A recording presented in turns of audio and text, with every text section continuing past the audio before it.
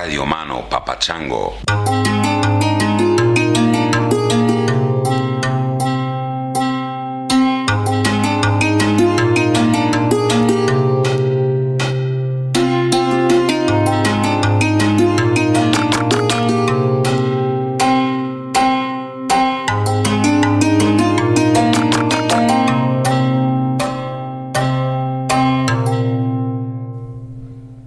Hi, Chris. This is Shay coming at you from Hastings, Nebraska, where I live with my wife and my daughter.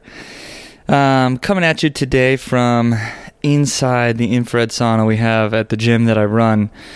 But earlier today, I just finished listening to the episode of you and your mom. And I lost my mom when I was 15 to suicide, and I'm almost 30 now, so it's been about 15 years.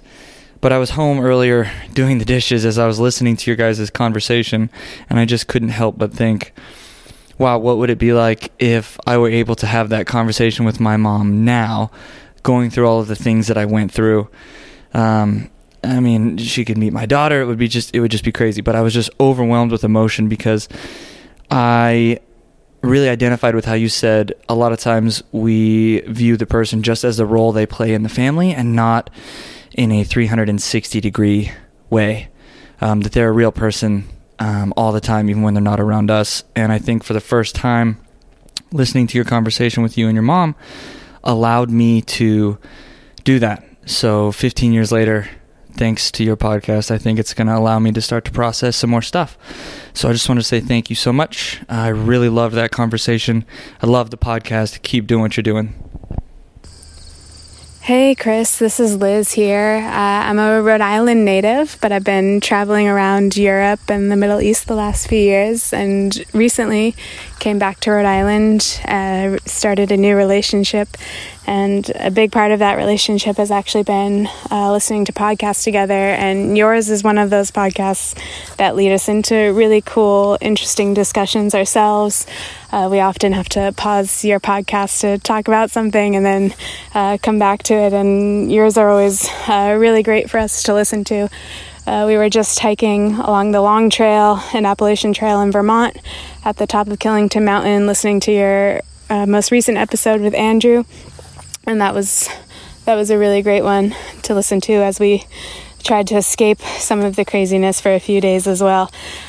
So thank you for everything you're putting out. Looking forward to listening to more, and shout out to my boyfriend John on this one. Thanks so much. Have a good one. All right. Thank you guys. Thank you very much, Shay, Liz. Shout out to John, the boyfriend. Congratulations, John. Liz sounds fantastic. Hey, everybody. What's going on? This episode is with Tim Cahill. He is fucking awesome. He is, I've been reading him since I was in my 20s. Can that be? The 80s, I guess, when Outside Magazine first came out. He was one of the people I read every time he had a column. He's this guy, he's this very sort of unassuming, mild-mannered dude who has done incredible things and writes about them with humor and sort of a self-deprecating humor that's really charming and approachable, and he's awesome. He's one of the founders of Outside Magazine. His books include, his first book was about a serial killer called Buried Dreams. We talk about that a little bit. Then he got into the adventure stuff. A lot of his books are collections of columns that he wrote in Outside Magazine. Jaguars Ripped My Flesh. A Wolverine is Eating My Leg. These are titles of books. Road Fever, a high-speed travelogue, is about when he and a buddy set a world record for speed driving the entire length of the American continents from Tierra del Fuego up to Prudhoe Bay, Alaska in 23 days, 22 hours, and 43 minutes. That's a lot of ass time right there, you know? He wrote another book called Pecked to Death by Ducks. Are you starting to see a pattern here? Hold the Enlightenment, Lost in My Own Backyard, A Walk in Yellowstone National Park. And his most recent book, I believe, is Not So Funny When It Happened, The Best of Travel, Humor, and Misadventure, which he edited in 2000, I guess. No, Hold the Enlightenment came out in 2002, and Lost in My Backyard 2004. So, all right, those weren't in the right order. Anyway, he's awesome, and I got to meet with him in Livingston, Montana, which is where he lives. So this is we're actually sitting across the table from each other. And a big shout out to Kyle Tierman, who hooked me up with Tim. Kyle heard that Tim lived in Montana and did his homework, as Kyle tends to do, and found a way to get a message to Tim and convinced him to do his podcast. And in the process of doing Kyle's podcast, he told Tim about me and mentioned that I was around and gave him a copy of Sex at Dawn or Civilized to Death or something. And anyway, Tim agreed to meet with me a little later. So it was thanks to Kyle that this conversation happened at all. Super awesome to have a guy like Kyle in your life doing that legwork. I until recently, I was kind of perplexed by people who talked about the internet as being, a place of aggression and strangeness. And because my experience on social media had been pretty positive, in the sense that most of the comments I get on posts on Instagram or Twitter or whatever are either kind of neutral or positive and, encouraging, in agreement or whatever.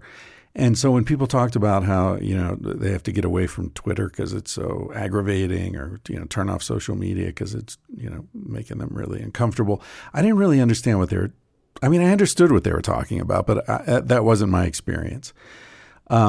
But I'll tell you, this recent thing with the masks has become a real lesson for me in I'm not sure what actually. I know it's a lesson, but I'm not sure what the fucking point is. It's strange. It's not strange that people disagree. I mean, people are disagreeing about everything right now. What I find strange about it is the number of people who disagree with me saying it's a good idea to wear a mask, saying what to me seems like just common sense. The virus is transmitted in saliva. A mask stops the spray of saliva, so please wear a mask so you don't spray your possibly contagious saliva on people who are vulnerable. And we're all vulnerable. We don't know who's going to die, but definitely older people or sicker people or obese people or people with any precondition are more vulnerable. So anyway, okay, people disagree. People might think masks aren't effective, or I don't know. But what is strange is the religious fervor with which many people respond to me. Where, I'll say on Reddit, for example, like, please, no more anti-mask posts here. It's ruining the vibe. And the person who was posting the stuff won't stop, just keeps going. Or on Instagram, where I posted something and I just turned off the comments because I didn't want it to turn into another shitstorm.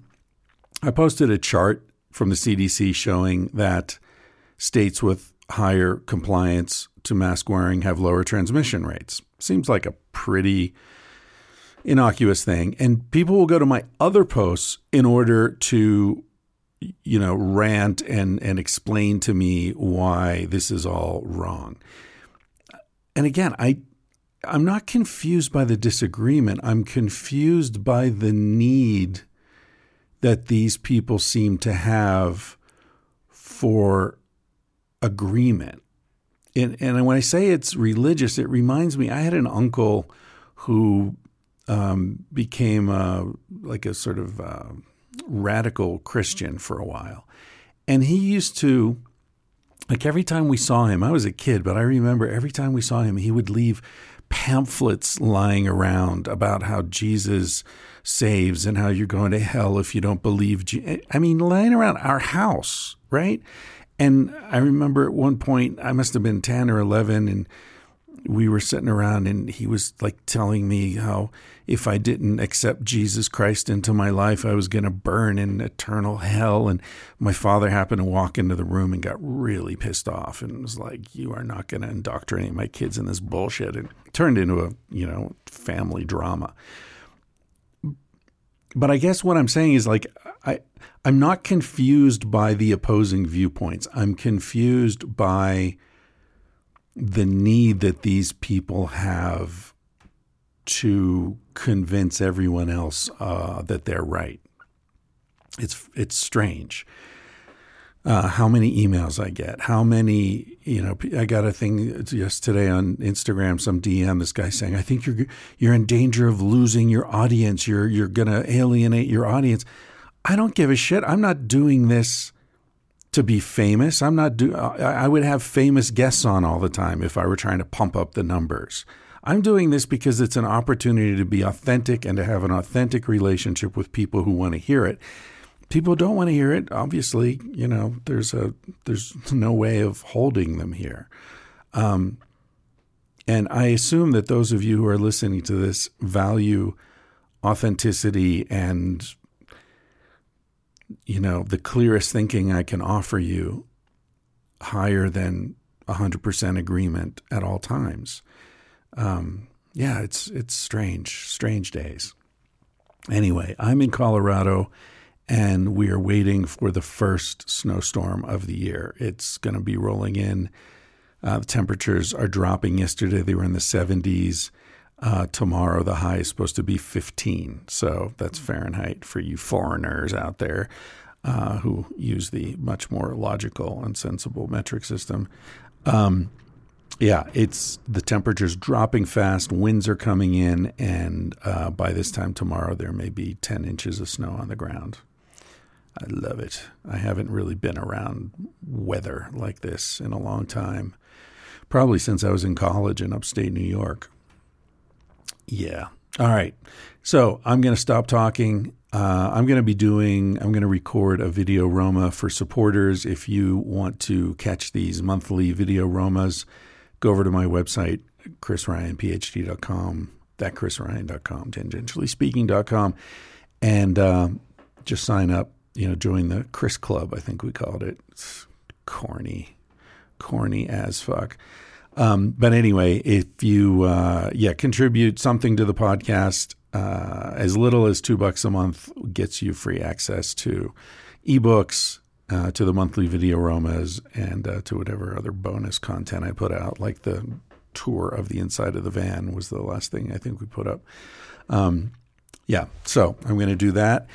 And but in the meantime, I am going to hook you up with Tim Cahill here, who is awesome. I'm going to play you out with a song that I've been holding on to for a while, waiting for the right episode to play it. And I do believe this is the right episode because it's a song about adventure and travel. It came from a guy named Ryan Payne. He contacted me a while back. He's in a band called Gemma and the Good Thing. And Gemma grew up, she's the singer you'll hear. She grew up on Cortez, British Columbia, Cortez Island, where I've been several times because my friend Andrew Weil has a house up there. Go and visit him sometimes. And it's a beautiful island, fantastic, just remote, funky place.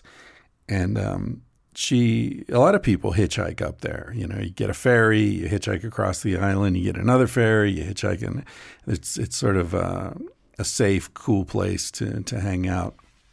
And she wrote a little bit about the origin of the song.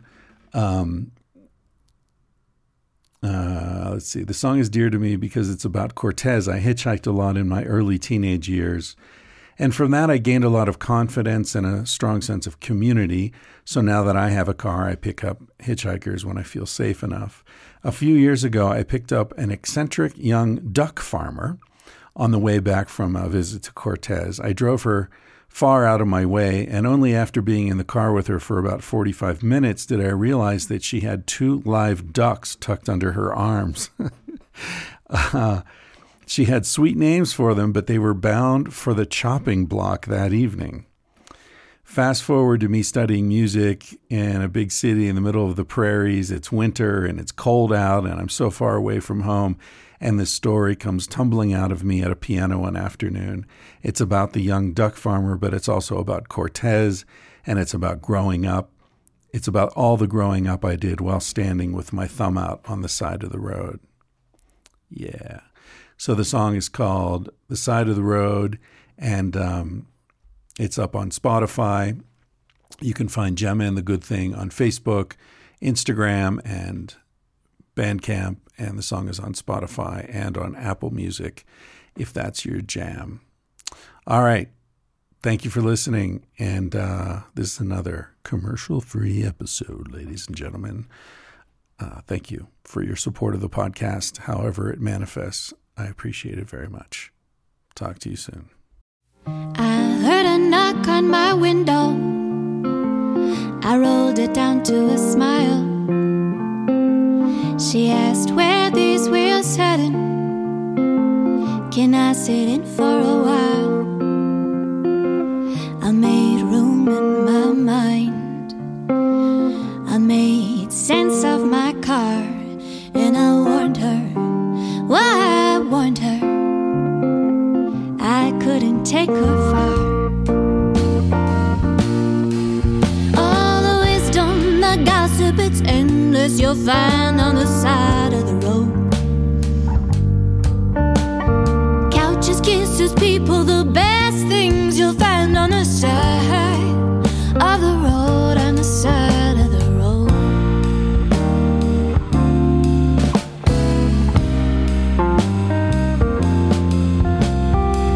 She had 2 little birds tucked right under her arms. Grace and Fred, she said, today we're heading back to the farm. They'll be dead by the nightfall, if not for sure by the morn. But don't worry, no, don't worry, that's exactly why they were born. All the wisdom, the gossip, it's endless, you'll find on the side of the road. Couches, kisses, people, the best things you'll find on the side of the road. I fell in love for the very first time on the side of the road. I made sense of my car, made room in my mind on the side of the road, on the side of the road, on the side of the road, on the side of the road, on the side of the road, on the side of the road.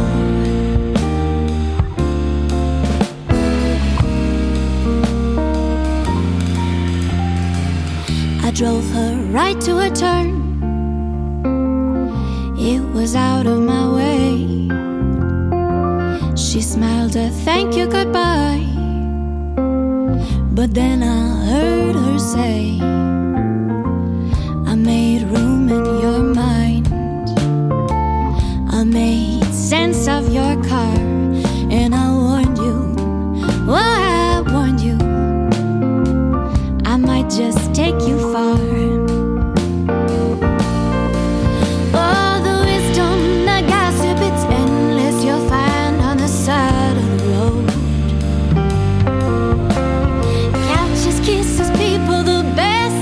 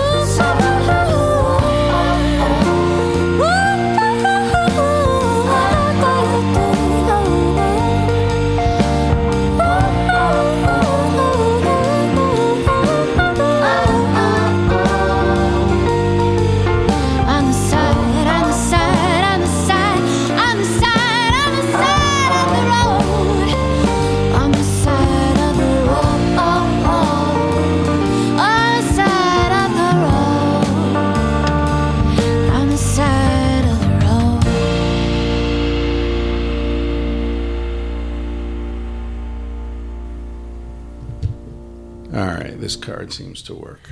Seems to work. It seems to. We'll see. All right, I'm here in Montana at undisclosed location. Oh, I guess it's public where you live. Yeah, it's pretty public. You're not worried about people coming knocking on your door. With Tim Cahill in beautiful Livingston, Montana. A lot of interesting writers. When I was driving in this morning, I saw a sign that said where authors meet anglers or something like that. Mm-hmm. In addition to yourself, Tom McGuane lived here for a while. Yeah, and he lives close by. He's still here? Out near the Boulder River. Oh, really? Yeah, which isn't too far from here. And I forget his name right. Legends of the Fall. Jim Harrison. Jim Harrison recently passed away. Yeah, was he between here and Texas? He had a place down there. No, he had a place in Arizona. Oh, okay. Which he did winters in a place called Patagonia, Arizona. Huh. Tom McGuane is here. There's a number of writers, Walter Kern, of national prominence. There's an economist whose name I recognized. Economist. I'm unfamiliar with him, her, whoever. Alston Chase, Walter Kern. There are a number of people who have published well-regarded books. Scott McMillian is one, and he also edits the Montana Quarterly, which is a regional magazine that continually wins top honors at the Northwest Prize. We are, depending on your point of view, blessed or infested with writers here. We also have somewhere in the nature of 14 art galleries in town, and some artists of national renown. Those pictures over there, for instance, are lithographs from the late Russell Chatham, who lived here for quite some time. What brought you here? It was a place where I realized there were no warrants out for my arrest, and it seemed like a good place. Yeah. What brought me out here, it's kind of a long story. I worked in San Francisco for quite some time at Rolling Stone. Rolling Stone moved to New York. I stayed in San Francisco with what was then a Rolling Stone project called Outside Magazine. And it started as a Rolling Stone project? Yes, it did. Because I listened to your conversation with Kyle yesterday, as I mentioned before we turned on the mics. And I really recommend that to anyone who wants to fill in whatever gaps we leave today. You guys covered a lot, including the fact that you got fired 5 or 6 times at Rolling Stone. Yeah. not for insubordination or anything, just cost cutting. You seem to come and go, but every time they hired you back, they paid you more, so it worked out. It worked out very well. It was like after a while I said, I have a 6-month vacation, and I better write something for Esquire or somebody so that the editor-publisher, Jan Wenner, will say, wait a minute, he's our writer. Get him back. Yeah. Esquire. Did you ever write anything for Playboy? I never did write anything for Playboy. That was like the promised land for freelancers. They paid really well. It was. I wasn't freelancing at the time. I was working as an associate editor at Rolling Stone, which basically meant, I did a little assigning, but mostly I did writing. Mm-hmm. And I was an associate editor as well at Outside Magazine. Then Outside, Rolling Stone moved to New York, and you're going to find this hard to believe, but they found that New York was way more expensive than they had ever thought. That's never happened before. Yeah. And this is when, the 80s, 70s? This would have been 79. 79, yeah. They had offices on, 59th and Park, a very classy address overlooking Central Park. Do you know why they moved? I think that it had to do with the fact that the editor-publisher felt like San Francisco, although it was great for music, was kind of a cultural backwater compared to New York. Now, please, listeners, take this with a grain of salt, because I do not believe that in the least. But New York was the center of the publishing industry. Yeah. San Francisco is a tiny little finger of the publishing industry. So I think that that's one of the reasons. Anyway, it was more expensive than they could have ever imagined, and they had to raise some money. What they did is they sold Outside Magazine to a concern in Chicago, Burke Publishing, and Larry Burke took over the magazine. But as it turned out,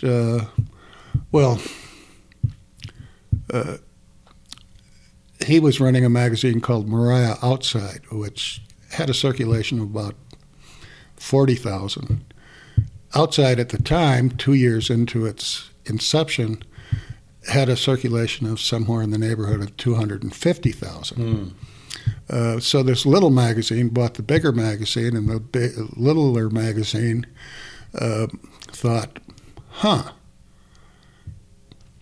we need some of those writers that the old Outside, the one with all the readers, liked, and I was one of those people, and I was able to negotiate a good contract because I suspected that they needed me. Yeah. With that in hand, I'm coming back to your question. Oh, take your time. With that in hand, with that contract in hand, I decided to move to Montana. Now, to me, it seemed in San Francisco, when you work really hard on a creative project like a magazine, most of your friends, most of the people that you socialize with are from that magazine. So my friends, many of them went to New York with Rolling Stone. When Outside was sold, many friends went to different places around the country. I surely didn't want to go to Chicago. I grew up 100 miles north of there and wasn't in love with Chicago. I mean, it's a great town. I love to visit. I just would not like to live there. But I had been to Montana for an Outside story. It was Total Eclipse of the Sun in 79 or 78, I forget. And part of what I was doing was I knew that there were a couple of writers here in Livingston. The late Richard Brodigan was here. The late William Yortzberg, Gats Yortzberg, wrote Falling Angel, Nevermore, and Tom McGuane. And on top of that, Russell Chatham was here. And Jim Harrison visited. And I kind of wanted to see what things were like here. So while I was doing my story on the Total Eclipse of the Sun, I set myself here in Livingston, Montana, and I decided when I got back and when Outside was sold that I could probably do my work from here. Now, I looked kind of prescient because... Yeah, I was going to say, that remote work thing. Yeah, the remote work. 30 years later. That is exactly so. But first of all, at that time, this new company was coming up where you could get your story to New York City within 24 hours, it was called FedEx. And then there was this thing called the fax machine. Yeah. And you could send stuff by fax. And then later on, of course, email and the like. But were you doing your column already at that point? yeah. You started right out in that in doing the column. Was I doing it at that time? I don't recall exactly when the column began. I heard you talking with Kyle about sitting around the table with your two co-founders, and you were saying we need someone who can write adventure stories, but who isn't Superman, who is a normal guy who has the normal vulnerabilities and weaknesses and foibles. And they said, you're the guy. Well, when I said weaknesses and foibles, they knew it was me. It rang a couple bells, didn't it? Yeah, it did. I graduated high school in 1980. I don't know when I found Outside Magazine, but it was in the early years. I was in college from 80 to 83, 4, depending how you look at it. And that was right up my alley. I skipped my junior year. I hitchhiked from New York to Alaska, worked in a salmon cannery, been a gear junkie kind of. I'm not very materialistic, but man, camping gear, I could read reviews all day. I love that stuff. And I loved that magazine. I felt like it was one of the few magazines that really spoke to me about the things I cared about, things I was interested in. And I was never a big athlete or anything. I just like travel. Yeah. And that's kind of what we tried to do. I recall, as I said, it started under the aegis of Rolling Stone, under the Rolling Stone umbrella. And Jan Wenner said, well, I want to do an outdoor magazine. He thought he could capture these little companies, capture the advertising that they couldn't afford. It was the era of rock and roll decadence, and the record companies, paid enormous amounts of money to advertise in Rolling Stone. But these little companies, they had names like, Patagonia and North Face. Yeah. We could get them if we had an outdoor magazine. And Harriet Fear, who was, Jan said, well, who in the office likes to go outside? And it was Michael Rogers and myself. And Jan put the great Harriet Fear as sort of a moderating influence on the two of us. And the idea, I mean, there were lots of ideas, little ideas of how we were going to put the magazine together and how there would be a gear section and how there would be, a food section. We could do outdoor cooking by somebody called Al Fresco. That's right. I remember. No, you don't remember. I don't? You don't remember it because we killed that idea. Oh no, that was a bad. That's a good idea. So good, I think I remember it.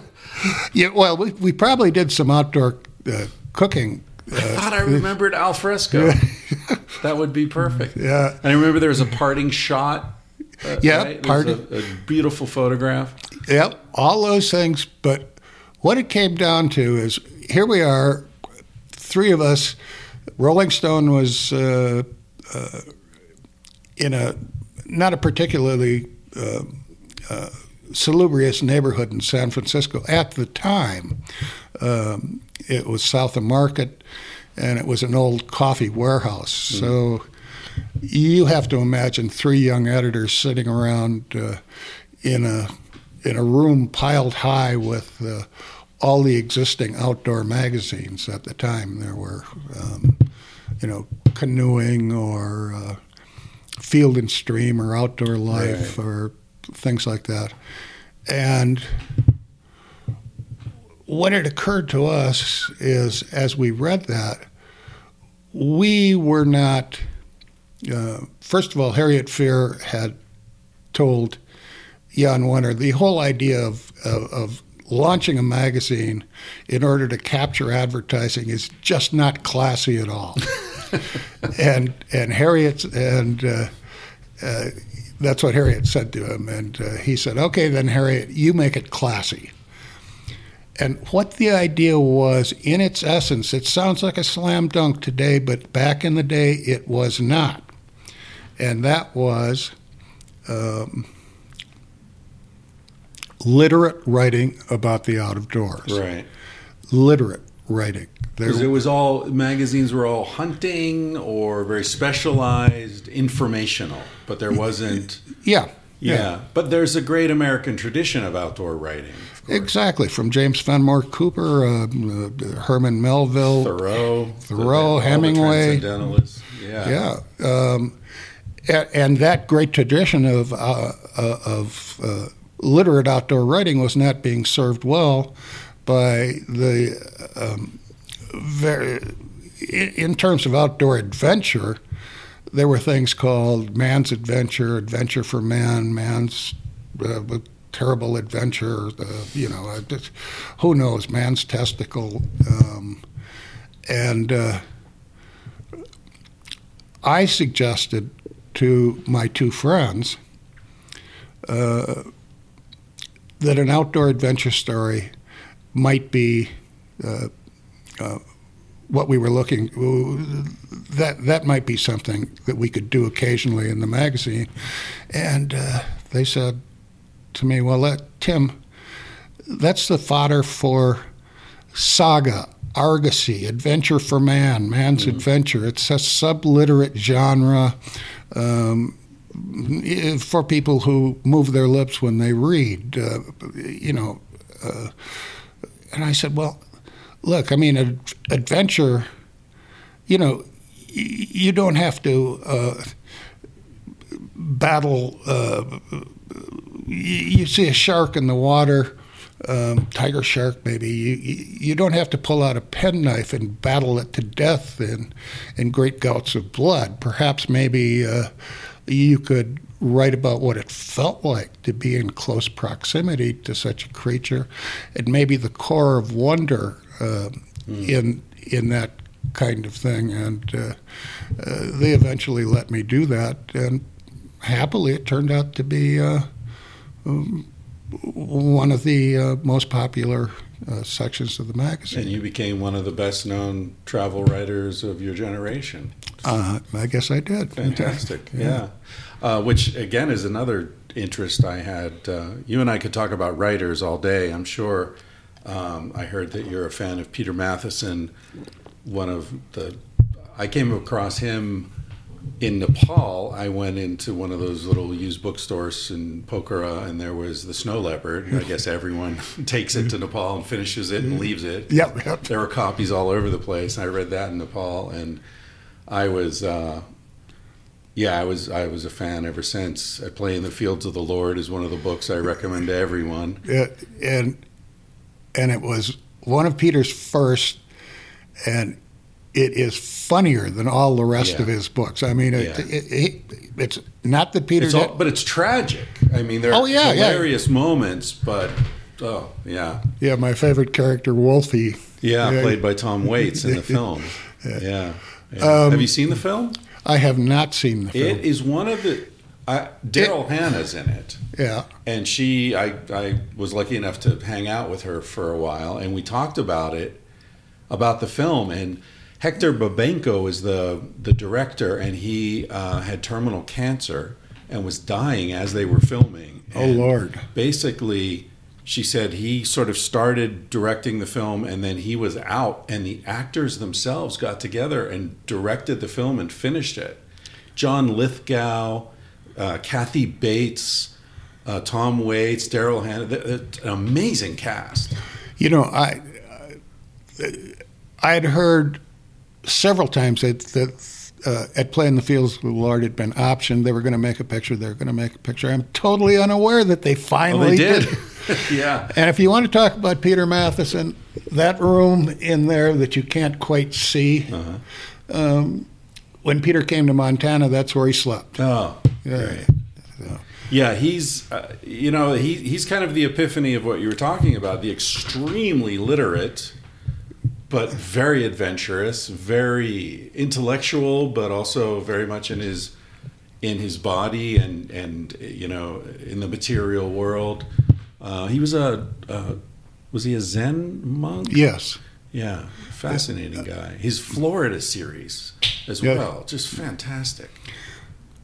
Yeah. He's the only man who has won the National Book Award for fiction and nonfiction. Was it in the spirit of Crazy Horse? I don't believe that was a National Book Award winner. I think Maybe a Snow Leopard. Wow. it's probably Google the. it. I would have to look it up, but it's. If it wasn't the Mr. Watson series, I'd be surprised. Oh yeah, for the fiction. I remember talking to someone who told me they thought that he was in the CIA. There was some CIA connection with the Paris Review, the founding of that. Yes, that's a prevalent rumor. Which we shall neither confirm nor deny with the mics on. Travel writing. You mentioned travel writing. Jan Morris. Yes. Have you ever met her? Yes, many times. You know her story? Yes. I guess yes, you do. Yeah. Just one of the first sex change operations. Amazing. I mean, who has traveled further than Jan Morris, you know? Well, and also when Jan was Jim Morris, and Hillary was going to climb Everest, Right. Jan was up at base camp waiting for Jim was up at base camp waiting to hear whether they had made it or not. He had done some very tricky stuff to be able to be the first one down the mountain to the whatever they were using then, teletype machine to let them know that To alert the world. But in fact, but what interested me is he wasn't a climber. That wasn't his expertise. But there had been an avalanche up above the Khumbu Icefall, and Jim Morris went up there and helped dig out and save some lives in the I avalanche. didn't know that.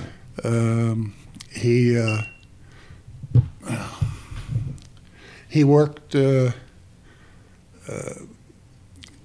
He was kind of a spy during the Second World War. Right. Decorated soldier. Decorated soldier. I mean, he'd done just about everything that a man could do to be a man Right. before he decided to become a woman. Little compensation there.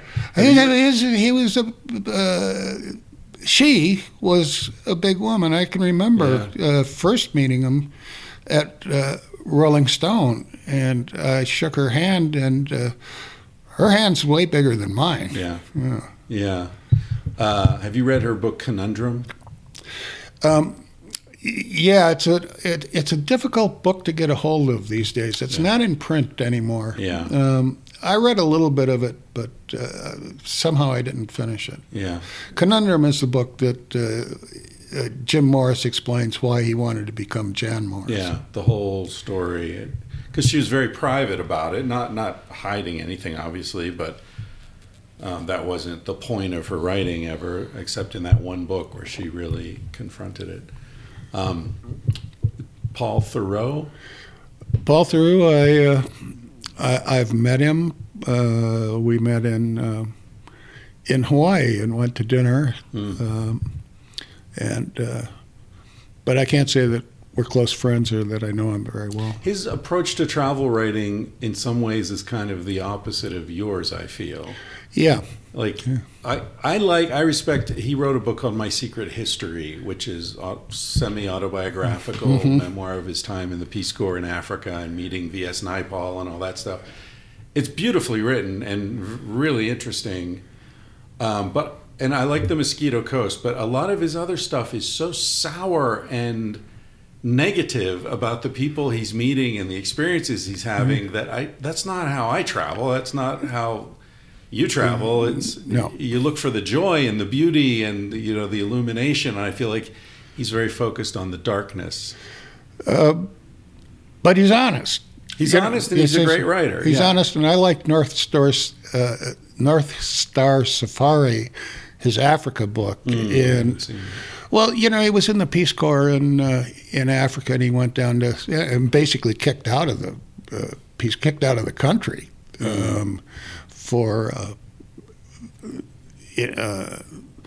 but he. For sleeping with his students, I think is what. No. It was political. It was political stuff that's too complex for me to recall right now. But he went down to see his old Peace Corps projects, and they just fallen into ruin. And he made a great case about. We're going to go to Africa and help Africans, and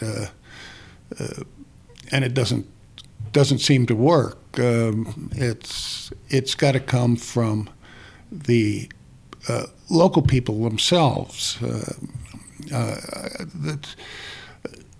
Paul Theroux's experience in Africa, I have run into 2 or 3 people that were in the Peace Corps in the 70s and early 80s, and the very same thing had happened to them. The whole irrigation system that they'd helped the local farmers dig and construct is completely gone.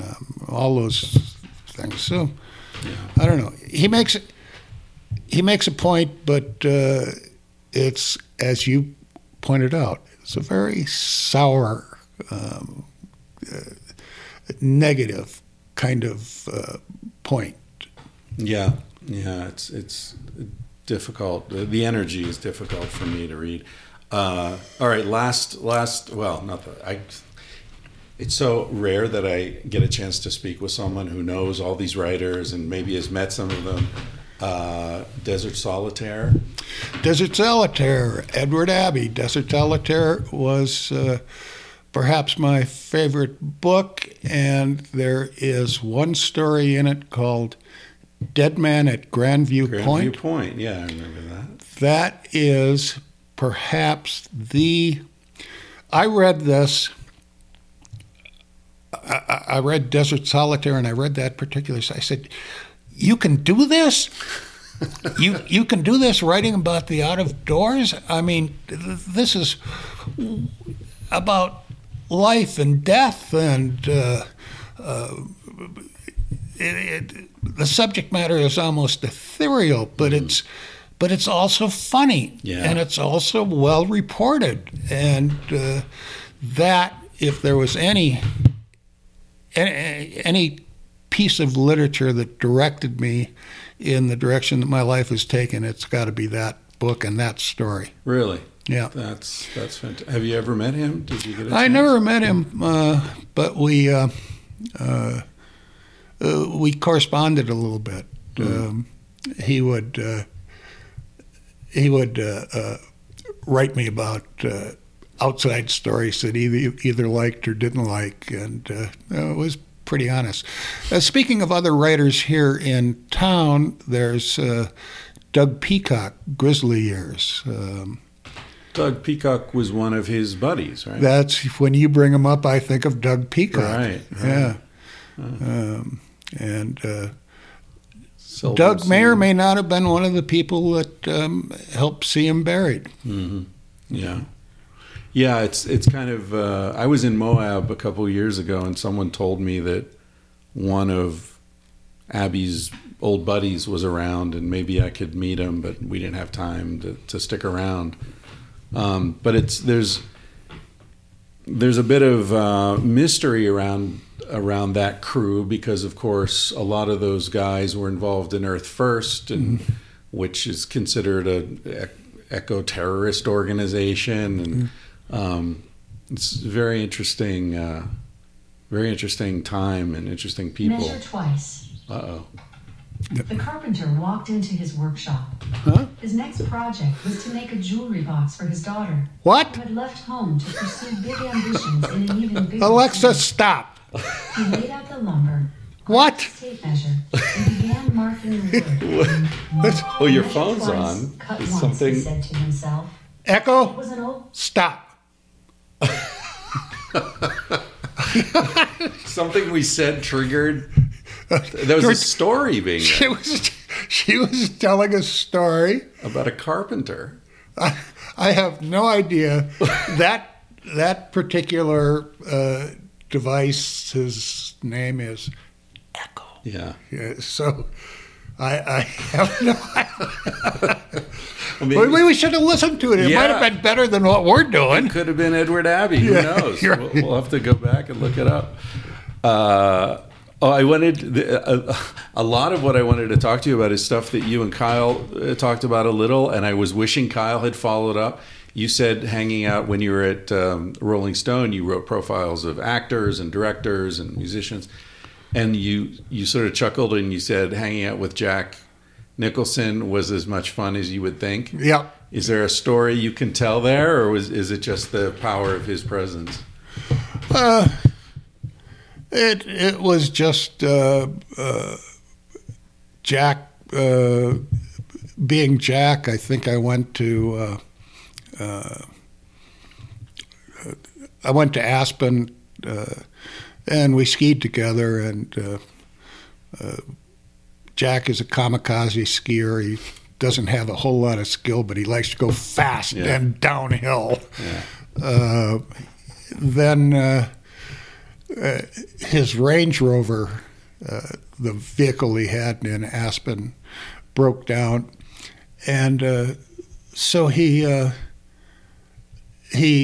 his private jet fly up with his mechanic from L.A., whom he trusted, and since the jet was there, we flew down to Los Angeles to take in a Lakers game, sitting in the front row. And Oh, wow. That's an iconic experience. yeah, Wow. exactly. And since my car was in Aspen, we had to fly back to Aspen. that was kind of hanging out with Jack. Yeah. And there was a little bit of drinking and other fun, but way less than you'd think. Jack was very active and didn't like being put on the sidelines by any kind of substance. Yeah. Well, fair enough. I mean, how many guys have had, a career built upon being them? I remember reading some biography of him where he originally went to L.A. as a writer. He's writing screenplays, right? Yeah. You know this better than me, but he went to an audition, and because he just was desperate for money, and his roommate was an aspiring actor, I guess, and they went. And the way I remember the story, correct me if you know a different version, but the producers said to him, Mr. Nicholson, we don't need you for this role, but if we ever need you, we'll need you very badly. Yes. So perfect. It's like, yeah, you do that, and you do it really well, but that's kind of all you can do. But yeah, what a career. So I wanted to talk to you about some sort of deeper issues, because you've spent decades traveling and writing about your travels and going to very remote places, some of which are no longer remote because you sort of blazed a trail, and Outside Magazine. I've often felt, I backpacked all through my 20s and into my 30s, and I often felt this conflict between wanting to go somewhere that lots of people like me haven't been to, but also feeling some responsibility for kind of destroying the thing I went there to see. Yeah. You know what I mean? It's the Heisenberg principle. Yeah. Yeah, right. You're observing the thing and changing it as you observe it. Yeah, here's my thought on the matter. There isn't a place on Earth that is literally unknown.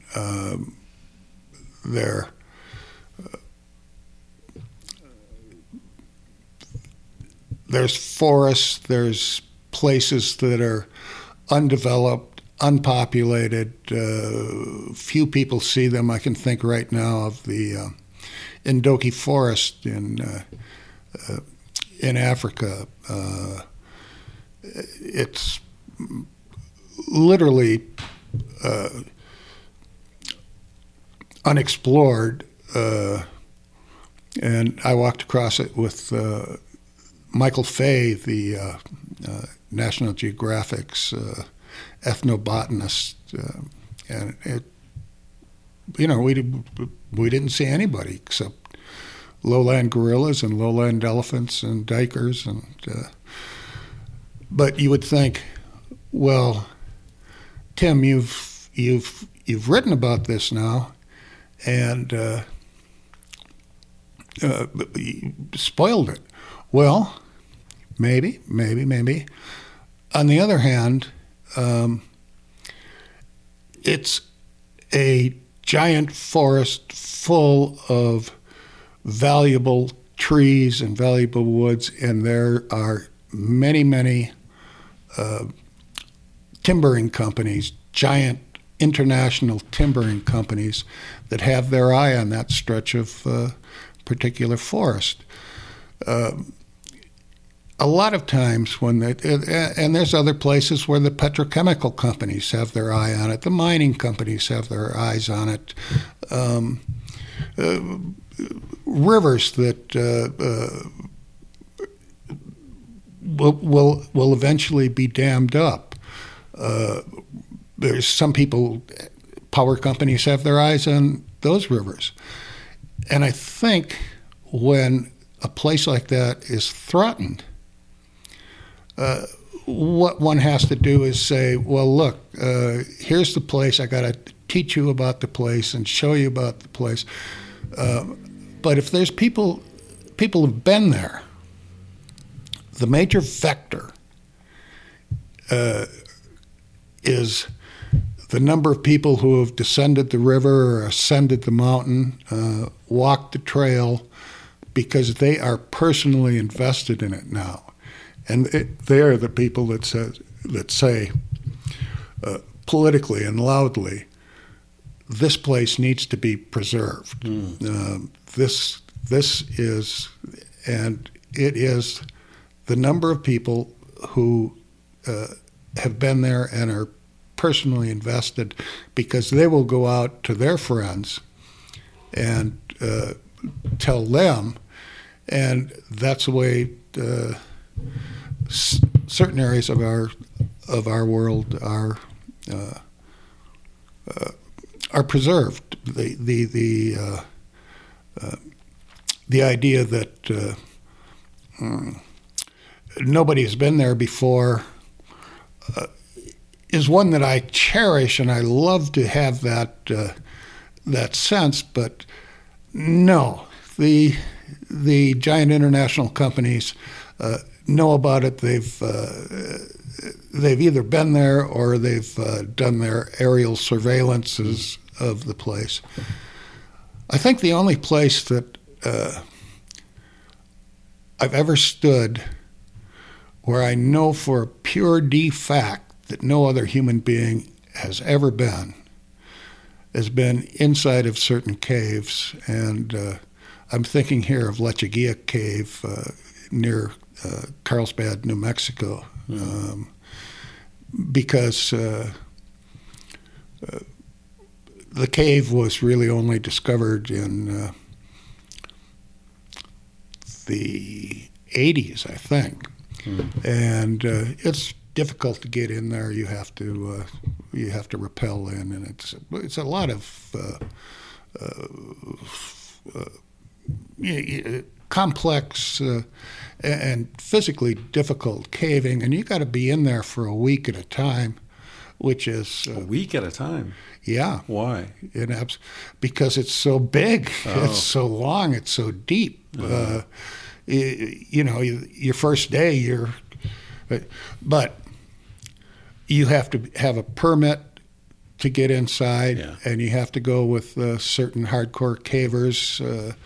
And the rule there is that you can't scoop booty. That's what the cavers call it when you run ahead and see things and don't map that particular room. So what we do in Lechuguilla is we let one group go ahead and be the first people ever to stand in that spot, and then they have to map the cave, map the room, while the other people go ahead and map it. And that's the way it's been happening in Lechuguilla for 25 years now. It's that big a cave that they're still finding new Oh, yeah. rooms. Yeah. And there's amazing things in this cave. There's this great room full of crystal chandeliers, gypsum. That it's absolutely gorgeous, but it's difficult, and if you're in there for a week, you got to carry your own waste out of there, which is not the most fun thing in the world. You use a plastic bag, and then you wrap it up, and then you wrap that up in tin foil, and that's in your backpack. Yeah. So, A little sandwich in there. well, yeah, I mean, they go into the first green dumpster that we can find, and we think, geez, I hope some poor homeless guy doesn't think these are burritos. Your first book was about a serial killer. Yeah. How did that come about? I was working at Rolling Stone, and I was doing some investigative journalism at the time, and I had some contacts, and these contacts let me believe that I would have contact with John Wayne Gacy, the serial killer who was eventually convicted of killing 33 young boys. And as a matter of fact, I ended up with nearly 70 hours of interview time with him. And so that was a treasure trove of things that I wanted to do. I spent 3 damn years writing that book in the sewer of that man's mind, and it was really psychologically unpleasant for me. Yeah, I was going to ask you what you felt being in that place. Did you recognize things that you had seen elsewhere, or was it totally alien? Yeah, a lot of it was totally alien because I did not believe that a person could be so hideously cruel to his fellow man. I believed that because of what he did, he must necessarily be insane. 3 years of working with it, and I came to the cold realization that no, he wasn't insane. He just felt he wanted to do these things, and he was entitled to, because he was smarter than everybody else. Which serial killers generally are, right? Very high IQ. Very high IQ. He's very organized, but no, he wasn't smarter than everybody else. I mean, he assumed that one of his relatives would be the person to write get their name on the book, and I would just kind of write the book, and then he thought, because he was a supreme egotist, he thought everybody wants to read this book. I'm convicted of killing more people in the United States, or in the United States, than anybody ever has up to that point, and therefore my book will be a million bestseller, quadrillion bestseller. It was a bestseller, but that's what he thought, and he thought that this particular relative that he had in mind was somebody he could easily manipulate. He would manipulate them, and that way, this is what he believed. You can laugh if you will, but he believed that he could bribe the Illinois Parole Board with all these millions that he was going to get from the book. But that wasn't really, he wasn't really thinking. He wasn't really that brilliant. Was there an underlying sexual repression? Was he gay, and that's why he wanted to kill the boys? Yeah. He liked to claim that he was a Marine, former Marine. Excuse me, Marine fellows. You'd never say former Marine. Once a Marine, always. He was once a Marine, always. He said he was a Marine. He was not. He never was in the service.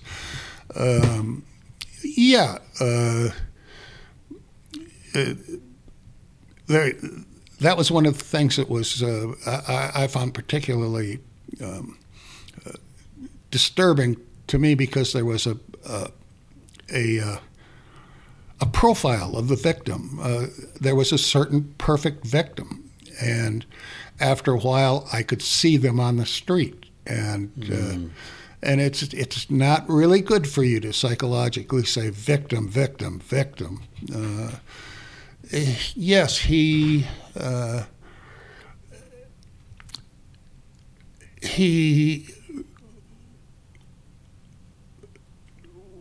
hid his sexual desires by saying he was going to teach them a lesson, and some of them would want to charge him money, and he would teach them a lesson. I'll teach you, and it was. It was one of those cases where he was gay, but he had these homosexual desires, but he preferred to be seen as a big macho guy. So it was repressed sexuality. Yeah. Did you have any encounter with the Vietnam? Were you of the age to be called? Yeah, I had.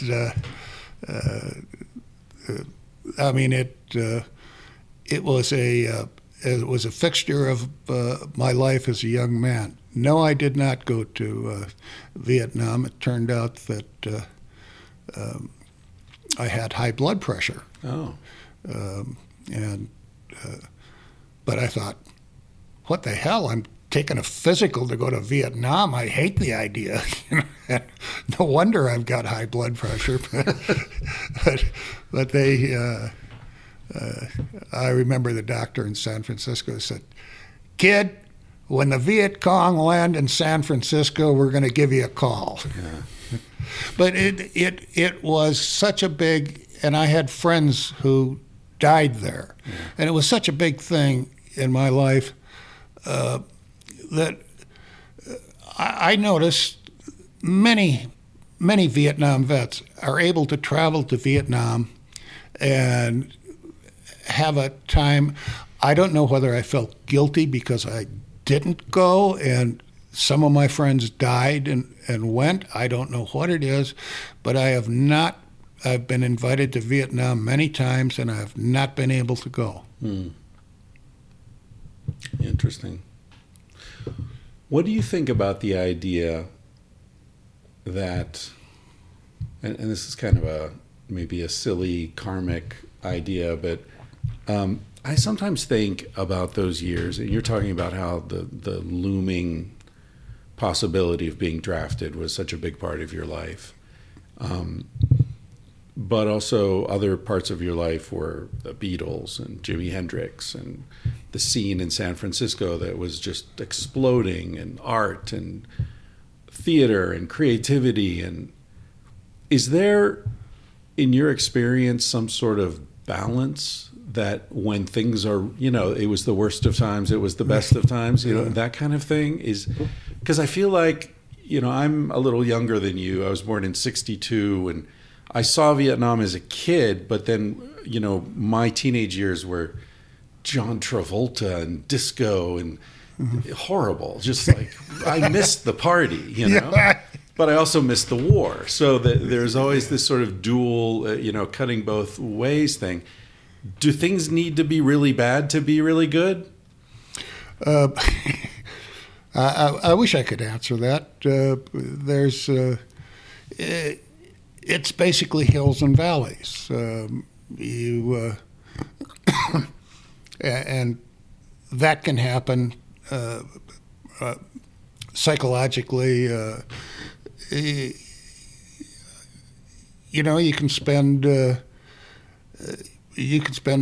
a week or a day being a bit melancholy, and then something happens like, oh, it's a lovely day today. I'm taking my dogs for a walk. And you can, if you stop and think about it for a minute, you say, yeah, I'm happy. But beyond that, I can't get any more specific. I sometimes feel like things are getting so bad now in terms of environmental degradation, and I'm sure that you carry a great sadness at some of the places that you've been to, knowing that they don't exist anymore. And I mean, even I haven't traveled nearly as much as you, but some of the coral reefs that I've seen are bleached now, and jungles and forests I've been in have been clear cut and so on. And, it sometimes feels like the task at hand is to learn to appreciate the beauty of life on a sinking ship. Well put. Yeah. On the other hand, I'm going to be a glass half full guy. There are many of those places that I went to, and the local people hadn't seen anybody quite like me before,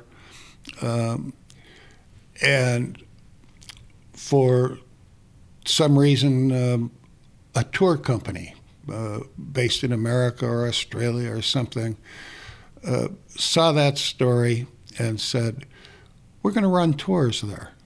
And it's back to what I said earlier. Those places have been preserved because people come to wonder at the wilderness. I can think of at least half a dozen places that would fit that definition. But the fear that it's all slipping away from us. That's. I said I get melancholy sometimes. Maybe that's part of it. Yeah. David Brower, the environmentalist, he said, when we win, it's temporary, and when they win, it's forever. Yeah. And that's.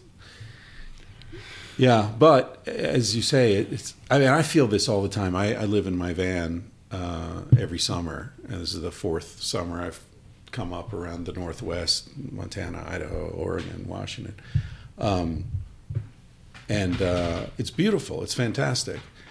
But it's always that strange, bittersweet thing where you're looking out on this mountain range, and it's gorgeous, but if you know anything, you know also that it's been clear-cut 5 times, and the topsoil's run off, and it didn't look like this 300 years ago. It was a mixed forest, and now it's just all ponderosa pine or whatever they planted, whatever, quick growing. It's a farm, essentially. Yeah. And I just read a really interesting book called The Overstory. Have you heard of this? No. It's won the National Book Award, I think, last year. It covers a lot of what you and I've spoken about. It's a collection of stories that are all intertwined, and each story has a tree as a major figure. And so it's very much about how trees communicate and the sort of... Oh, yeah, I've read reviews of this, yes. It's very good. Yeah. Really interesting. And there's also an eco-terrorist angle to it, people, trying to stop the old growth logging. Quite interesting. But it's, the more you sort of educate yourself, the more tragedy you see in these things. It's I don't know, that's not a question. I just wonder how. No, you're going to send me into a fit of melancholy. I'm sorry. Got to go walk the dogs. Right. What about? Okay, here's another sort of conundrum that you and I have both faced, and you faced it to a deeper level than I have, certainly. Have you ever felt that you can live your life or you can write about life, but it's hard to do both? I have not felt that. I felt precisely the opposite, as a matter of fact. Much of my early travel was for Outside or for Rolling Stone, and my advice to aspiring writers is to take copious notes, and I took copious notes, and I eschew tape recorders or video because I think that you are just that much divorced from life when you are looking through a lens and seeing it through a lens and thinking, I got it. Yeah. I got it. I got the thing. And what I had to do early on was say, all right, this is beautiful, but how do I describe it in words? I can remember one time when I was in college and a friend of mine said, let's drive to Los Angeles. I was at the University of Wisconsin. There was snow piled up above the Bascom Hall. Let's go to Los Angeles. We got in a car and drove, and I'd never seen a desert before, and I cannot remember quite where I was, but there was this huge expanse of sand and weird hoodoos, rocks balanced on rocks like a Roadrunner cartoon, and it stretched on forever. And I stopped and pulled over and just looked at it and looked at it and looked at it and said, I will never forget this. Well, I've described it about the best I possibly could. I don't even know what state it was in. I don't know where it was. I don't know. I didn't know anything about the desert. This is Mojave Desert at the time. When I take notes, taking notes is such a pain in the ass that you find yourself doing the most important things, and you find yourself saying, all right, I'm going to write this, so I have to write this so that my Aunt Charlotte, who's been blind from the age of 7, will be able to see it in her mind. And when you think that way, those experiences are embedded in your mind, and you remember them. I've done a lot of interviews with when I was doing movie stars and directors and the like. I would put out a tape recorder thinking, I got it.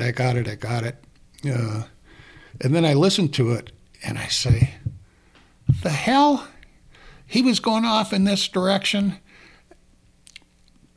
And that was some interesting stuff, but I just let it go. And that's what I find wrong with tape recording things. When I try to take notes and see what I'm looking at, I do the internal external exercise in which I say, okay, what does it look like externally? You originally feel like kind of a dope because it's just a statue. It's gray. It's a guy on a horse. I mean, and a little bit later you begin to get some interior things as your descriptions become more and more lucid, more and more literate. Your feelings also enter into it, and you say that statue. Why don't it's bullying? It's a bullying statue, and look at these buildings all around. I mean, the fire escapes are bleeding rust down the side, and what do they make cement out of here? I mean, lard and sand. Look at this.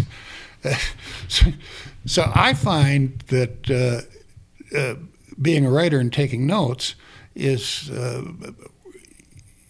my best way of seeing things. Recently, I've been doing a bit of teaching and writing I've done some classes in Mexico and in Morocco, and I'm not taking notes. I'm preparing lessons for people or reading manuscripts and critiquing manuscripts, and I find that my memories of those places are they're just on the surface. Yeah. They're surface memory. I could take you into my office there. I have 7 or 8 large metal file cabinets, and I can pull out.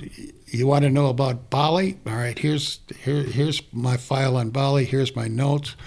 If I sit down with those notes and start reading them, I begin feeling what I was feeling at that particular time.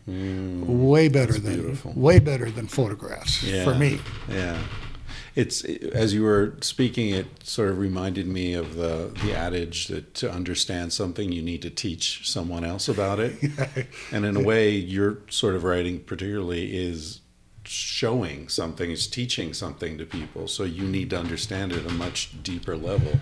Yeah, you do. I mean, I can't really teach you how to use words. That everybody does that differently, but I can teach you little points about the craft, how you put something together, how you make it work, how you make how you use dialogue, how you use introspection, and as you say, we're all teachers, and I think all writers have a little bit of what the Germans call the school teacher mentality. I don't know the German word, but it's you have learned something and it excited you, and you want to tell your reader about the thing. Now, the problem with that is that you don't want to hit them over the head with an encyclopedia. What you want to do is put together a scene in which the reader will ask himself or herself, I wonder why that happened. At that point, you're ready to give them a couple of paragraphs of what you learned. And I call it sugarcoating the information. But, I mean, a lot of people, since I write in a conversational style, in a very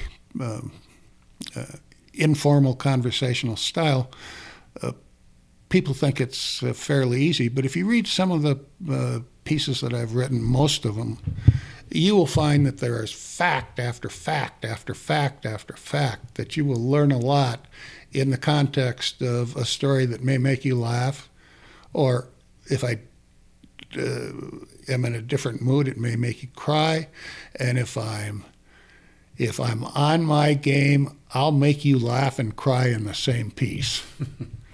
Yeah, your writing style is very seductive. Did you write a piece about skydiving? Yeah. Called The Scream of the Eagle or something like that? I believe I called it The First Fear Fandango. Okay.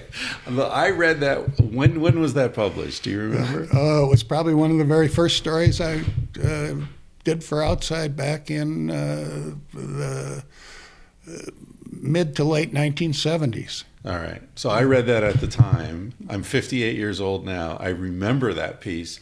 I remember it building up, telling this. I haven't read it since then, but I remember there's this where you jump out of the airplane finally after all the preparation and all that, and your body, you just panicked, and your body, you're trying to run as you're falling. Is that right?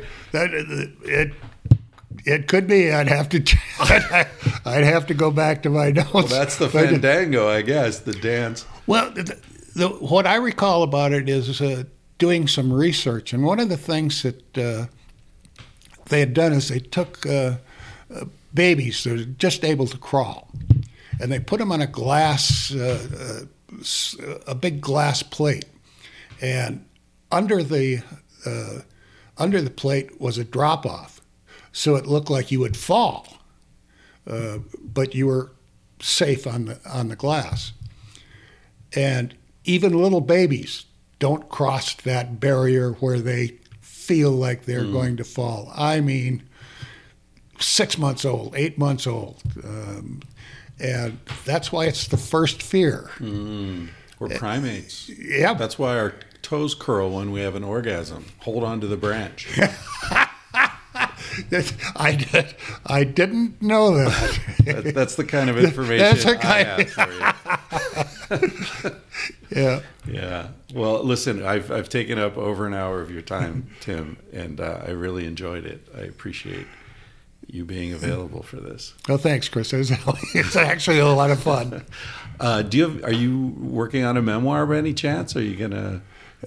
Not really. No, I'm kind of enjoying not writing for a year or so, and you know, I'm 76, and I used to do adventure journalism, adventure outdoor stuff. It's probably hard to believe, but I've lost a step or two, and the things that I used to do, I can't or shouldn't anymore. So I'm thinking there's something else, maybe a memoir, but I have been a journalist for so damn long that I fear that my memory, I didn't take notes on when I was hired at Rolling Stone and when I was fired at Rolling Stone and which year that was, and I don't remember that very well. And I think, holy cow, I've got this whole body of work that depends on my accuracy. You can check everything I've written, and you will find that I've got my facts correct. Writing a memoir, if I'm off on my facts, I feel like it would invalidate everything I've already written. So probably something like you were talking about earlier about Paul Theroux, who did a fictional memoir. Maybe that's so I'm toying with ideas like that. I'd love to read that if you get to it. No pressure. Thanks, Tim. Okay, Mom, tell people what they can order from the garage. Okay, in our cottage garage, we have lots and lots of T-shirts. Sex at Dawn, Civilized to Death, Vanthropology, Tangentially Speaking, Paleo-Modern, and Talking Out of My Ass. She didn't like saying that last one. Then we now have some new things added. We've got beer cozies, or koozies, or whatever they're called. Oh, Civilized to Death design. They're all civilized That's right. to death. We have stickers and car decals, right? Yes. Okay, there you have it. That's Julie, my mom. He said, baby, what's a big deal? Feel what you wanna feel. Say what you wanna say. You're gonna die one day. For example, I could kiss you just because I want to. What's the difference if you turn away? I'm gonna die one day. Why do you waste your time thinking about your reputation? Trying to meet an expectation, wondering what they're gonna say. When everyone you've ever known is headed for a headstone. I don't wanna give the end away, but we're gonna die one day. Your body is an animal, doesn't ask for much. A little music and a soft touch. Why don't you let it out to play? Your heart is in a bird cage, singing in your chest. You wanna shut it up but give it a rest. You're gonna die one day. Why do we waste our time thinking about a reputation? Running from a confrontation, wondering what we ought to say. When everyone we've ever known is headed for a headstone.